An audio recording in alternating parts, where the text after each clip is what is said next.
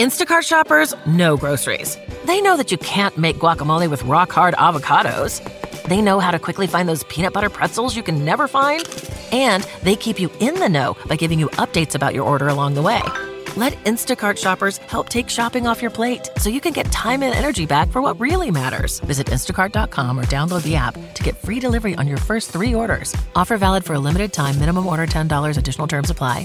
Instacart. Add life to cart. Behind the Knife, the surgery podcast, where we take a behind-the-scenes, intimate look at surgery from leaders in the field.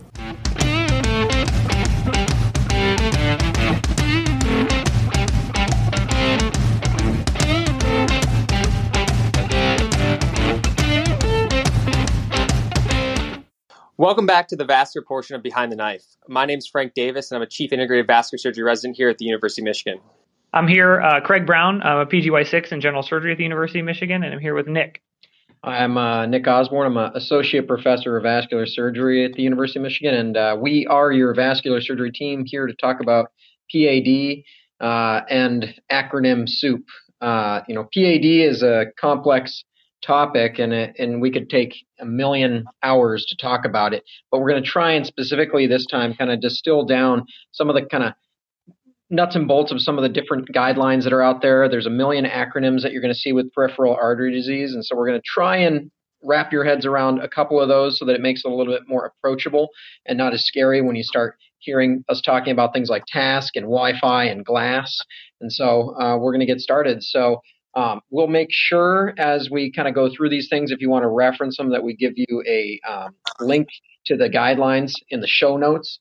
And they're good reading to get through, especially if you're going to be going on to either a vascular rotation or getting ready to take an exam. All right, so let's go ahead and dive right in. Nick mentioned a bunch of guidelines. I think the roadmap for today is going to be based on this really awesome document called the Global Vascular Guidelines for Peripheral Vascular Disease. So it turns out that in 2013, there are kind of a couple of big vascular surgery societies across the world. So we have the Society for Vascular Surgery, the European Society for Vascular Surgery, and then the World Federation for Vascular Societies. And it turns out that all those groups got together, put their heads together and said, you know what, we need to have a unified approach to the guideline management for vascular diseases. And so that resulted in the Global Vascular Guidelines for Chronic Limb-Threatening Ischemia. We've talked about PAD a little bit, but basically peripheral arterial disease has been a lot of times in previous versions of the guidelines discussed in terms of either ankle brachial index criteria or in the context of angiography results and kind of stenoses that we see on angiography. But the global vascular guidelines were really rewritten recently because of the fact that the population is changing of patients that have lower extremity chronic limb-threatening ischemia. And it turns out that contrary to years ago where smoking was the biggest risk factor and sort of drove the majority of the pathophysiology, now actually diabetes is the primary risk factor for low extremity ischemia. And that changes the way that we treat it and changes the way that we see this clinically. And so now the Global Vascular Guidelines, which again we'll have a link to in the show notes. Everybody should read that. It's a really long document, but it's actually really good stuff.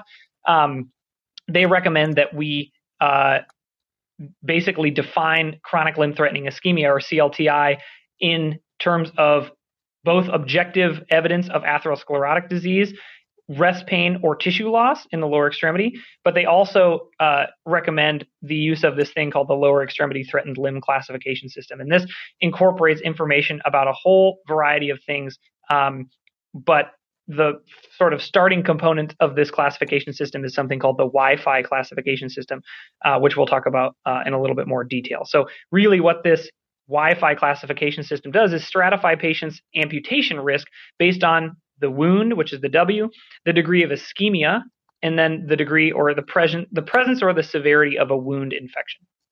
Yeah, thanks, Craig. So I think it's important for the Wi-Fi classification system that the Global Vascular Guidelines recognize is that it's important to note that a multitude of studies have investigated this classification system and have really shown that the Wi-Fi classification system are similar to like the TNM staging system for cancer. So when approaching a patient with peripheral arterial disease and trying to gauge where do they fall on the spectrum of Wi-Fi classification for their wound, you kind of first start by assessing their wound, specifically for the peripheral arterial disease. So a patient with no ulcer is considered to have like a grade 0 wound.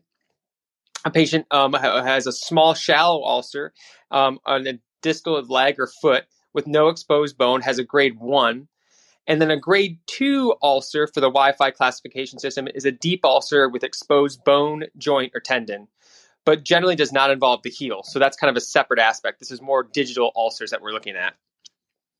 Finally, a grade 3 ulcer is the highest grade in the Wi-Fi classification system for a wound, and it's an extensive deep ulcer that involves either the forefoot or midfoot, as well as a full thickness heel ulcer with or without calcaneal deep bone involvement.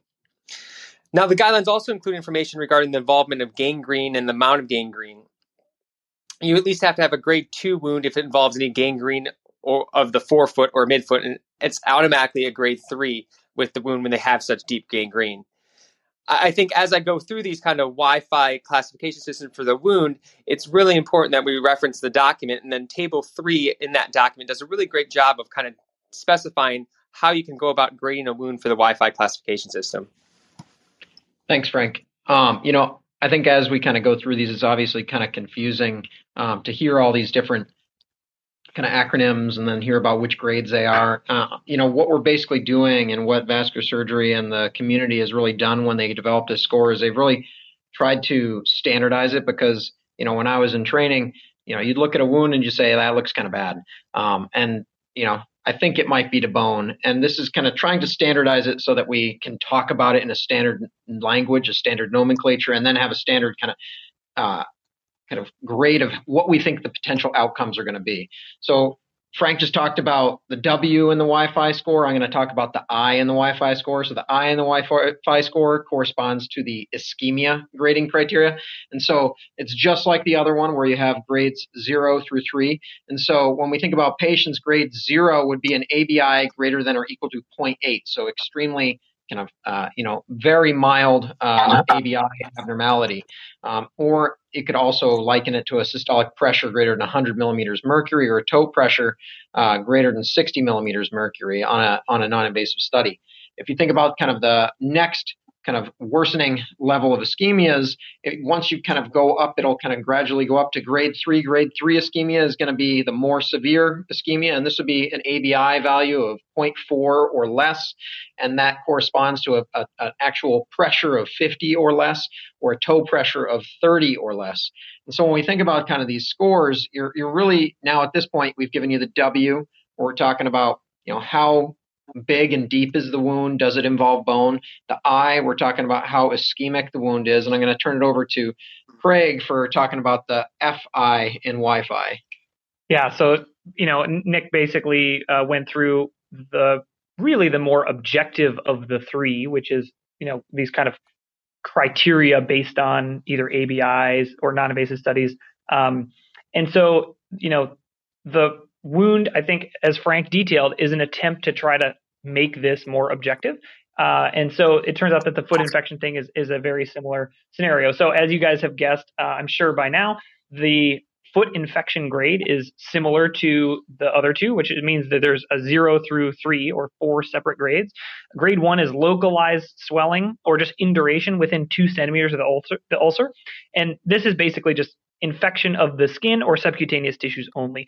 Grade 2 is obviously more severe and involves kind of deeper tissues, including osteomyelitis, and abscess, septic arthritis, fasciitis.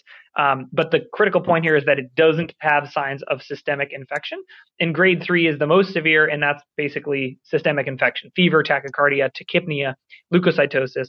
And when you put all the different grades together in the different combinations, you end up with a variety of clinical stages 1 through 4. And I'm talking about the greater Wi-Fi score. So you kind of add up the grade of wound, the grade of ischemia, and the grade of foot infection, and you end up with this set of or stage similar to the TNM classification system, and it's really complicated. So I think all of us are recommending that you not try to memorize this thing similar to staging for cancers.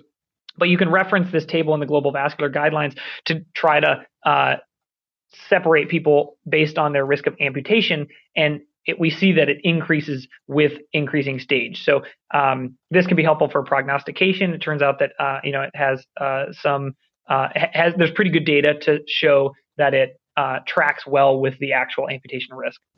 Yeah, no, that's overall a great overview of kind of the Wi-Fi staging as well as disease severity for chronic limb-threatening ischemia. And I think when you approach somebody with PAD, it's always important to kind of start with how severe their PAD. And as Craig appropriately mentioned, it also gives us a kind of a prediction value of, based upon their wound, their ischemia, and their infection, is their likelihood for potentially progressing to an amputation within the upcoming months to years. Every fan knows the right player in the right position can be a game changer. Put LifeLock between your identity and identity thieves to monitor and alert you to threats you could miss.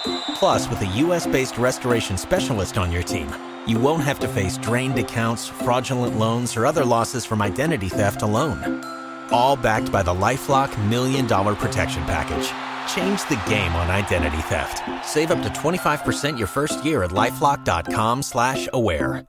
So now I want to switch gears a little bit and talk more about anatomic classification so that we don't just linger on, what is the patient's PAD and how bad their wound is, but how do we go about treating them? What can we provide for these patients to go about improving their peripheral arterial disease and get them out of their current Wi-Fi classification system?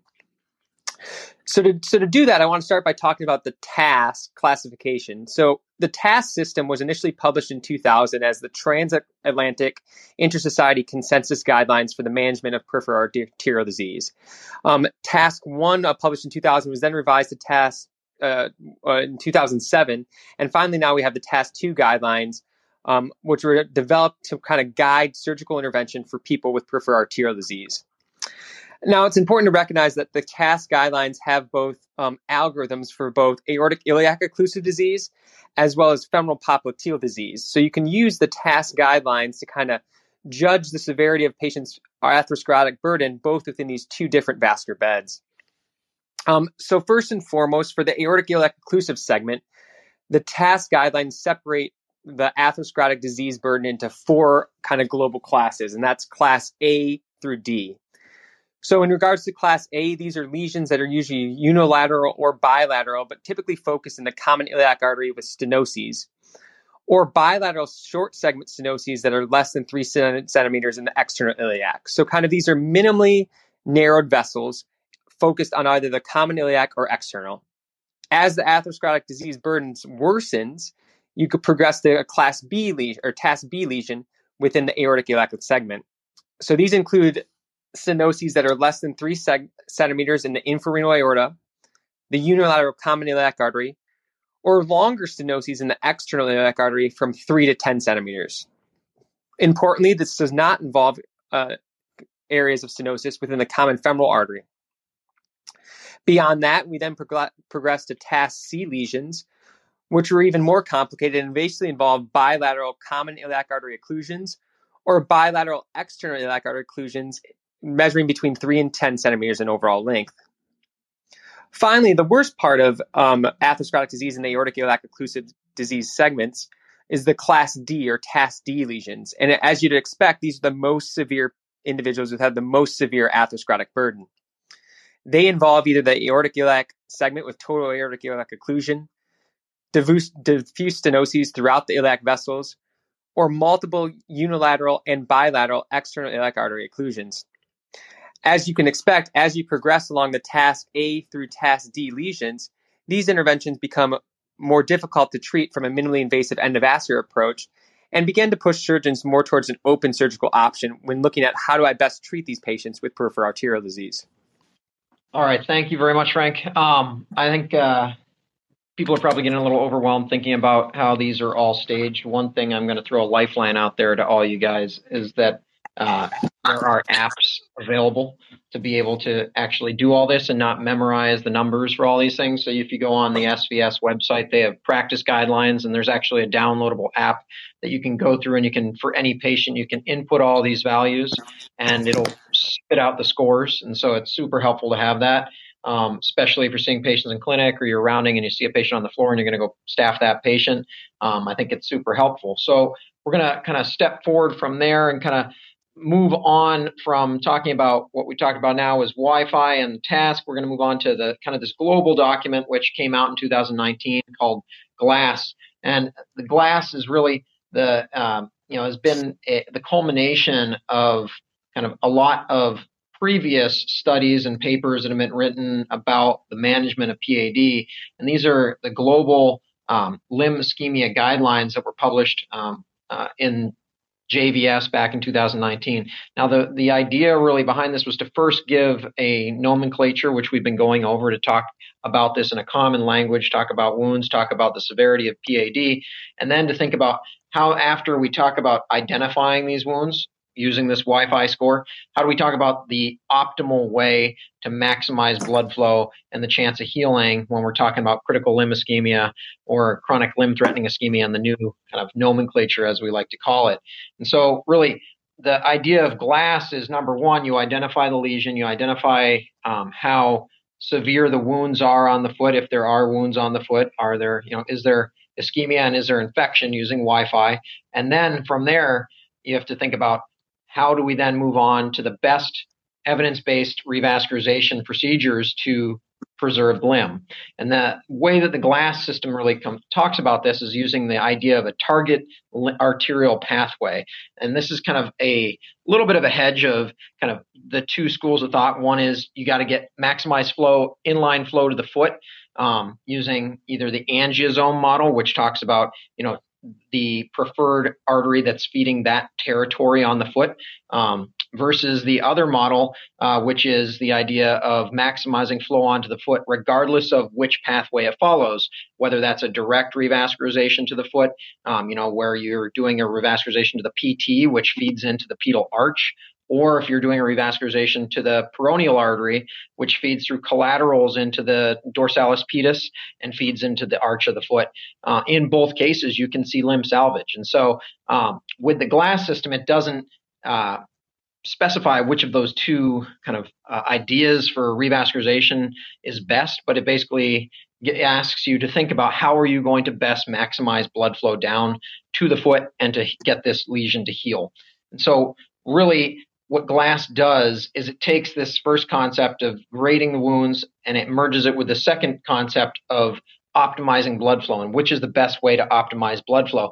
And it does this through a series of staging, not only for the wound, but also for the staging of either the infrainguinal segment of disease or the femoral-popliteal segment of disease. And also, you can also have both.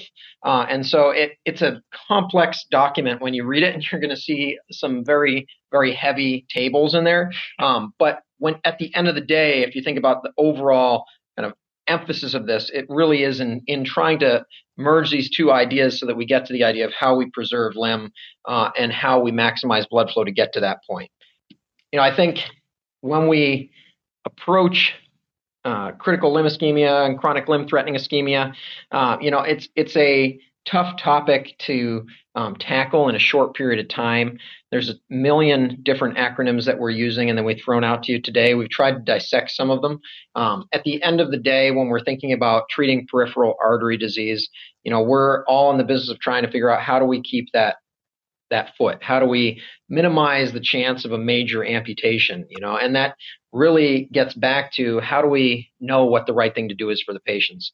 Unfortunately, I think in PAD, I think what we've learned is that we really don't always know what the best answer is.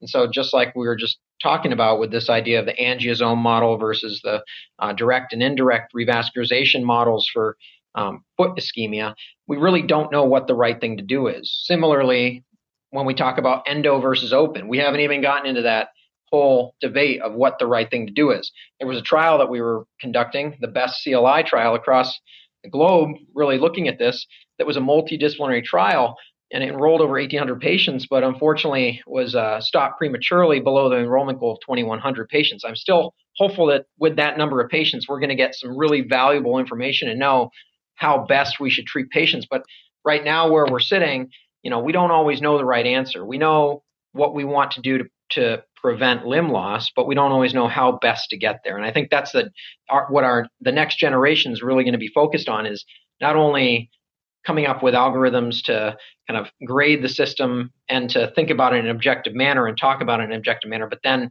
to actually identify which treatment strategy is going to be the best strategy for these patients.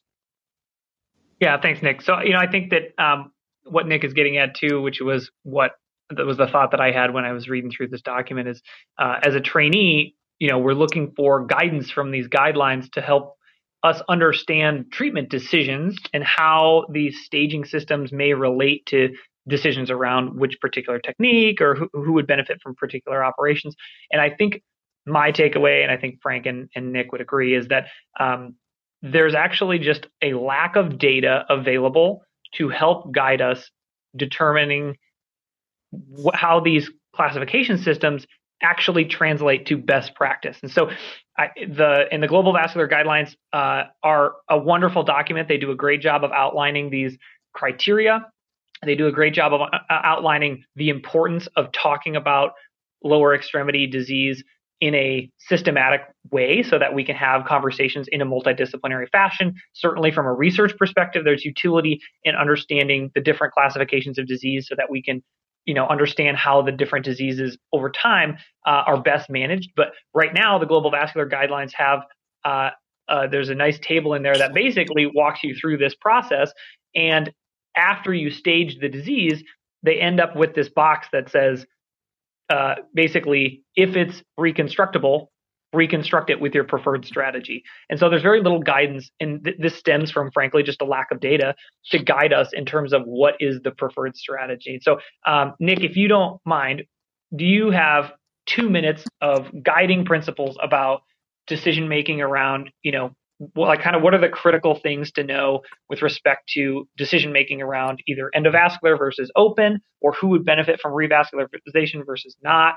Anything that you can glean. Yeah, I think PAD is a really humbling disease to treat because it just always comes back, and in the end, you're not always going to win. So what can we do to really kind of maximize the chances someone's not going to lose a leg is really the question you got to think about. And then it really comes down to, what are your options for that patient? You got to be realistic with that patient. Some of these patients are coming in with chronic wounds on their feet and they just are done with it. And they don't want any more time, dealing with wounds, dealing with dressing changes, dealing with the odors, all these things play into it. Some of those patients might say, I'm ready for a major amputation. That's not the wrong thing to do for those patients. But you're going to have other patients come in who are dependent, whether they're walking 5 feet or whether they're walking 25 feet. They may both be just as dependent on that foot, and there's no reason that you shouldn't consider both those patients for limb salvage. And then it just comes down to how are you best going to try and create that opportunity for limb salvage. And how do you best do it? Might be endo, it might be open. I think bypass is a wonderful thing and it's a great operation, but you got to pick it for the right patient. And especially now, I think with the opportunities with endovascular approaches, we know that there are times where endovascular approaches may open up the door to revascularization for some of these patients who you previously wouldn't have thought have been a candidate for a bypass because they may not have great flow into the foot. And an endovascular strategy may get them enough flow to heal where you may not have been as comfortable doing a bypass. Again, these come back to the same questions of, what's the right thing to do? We really don't have the data in large randomized controlled trials to say what the right answer is in a lot of these cases. I like to approach it with patients in a discussion, talking about it and saying, understanding what their level, where they are on that spectrum of limb loss, right? And how close they are to limb loss, I think really guides part of it. And then when you look at that patient, you think about how best to treat that patient, you kind of have to think, are you going to go for broke? Are you going to do everything possible to try and save that foot? I think that's a real question, and it's a societal question that we're going to have to answer at some point because these interventions cost a lot of money. And I think when you get into limb salvage, you learn that it's a gift that keeps on giving, and you may see that patient multiple times to keep that limb.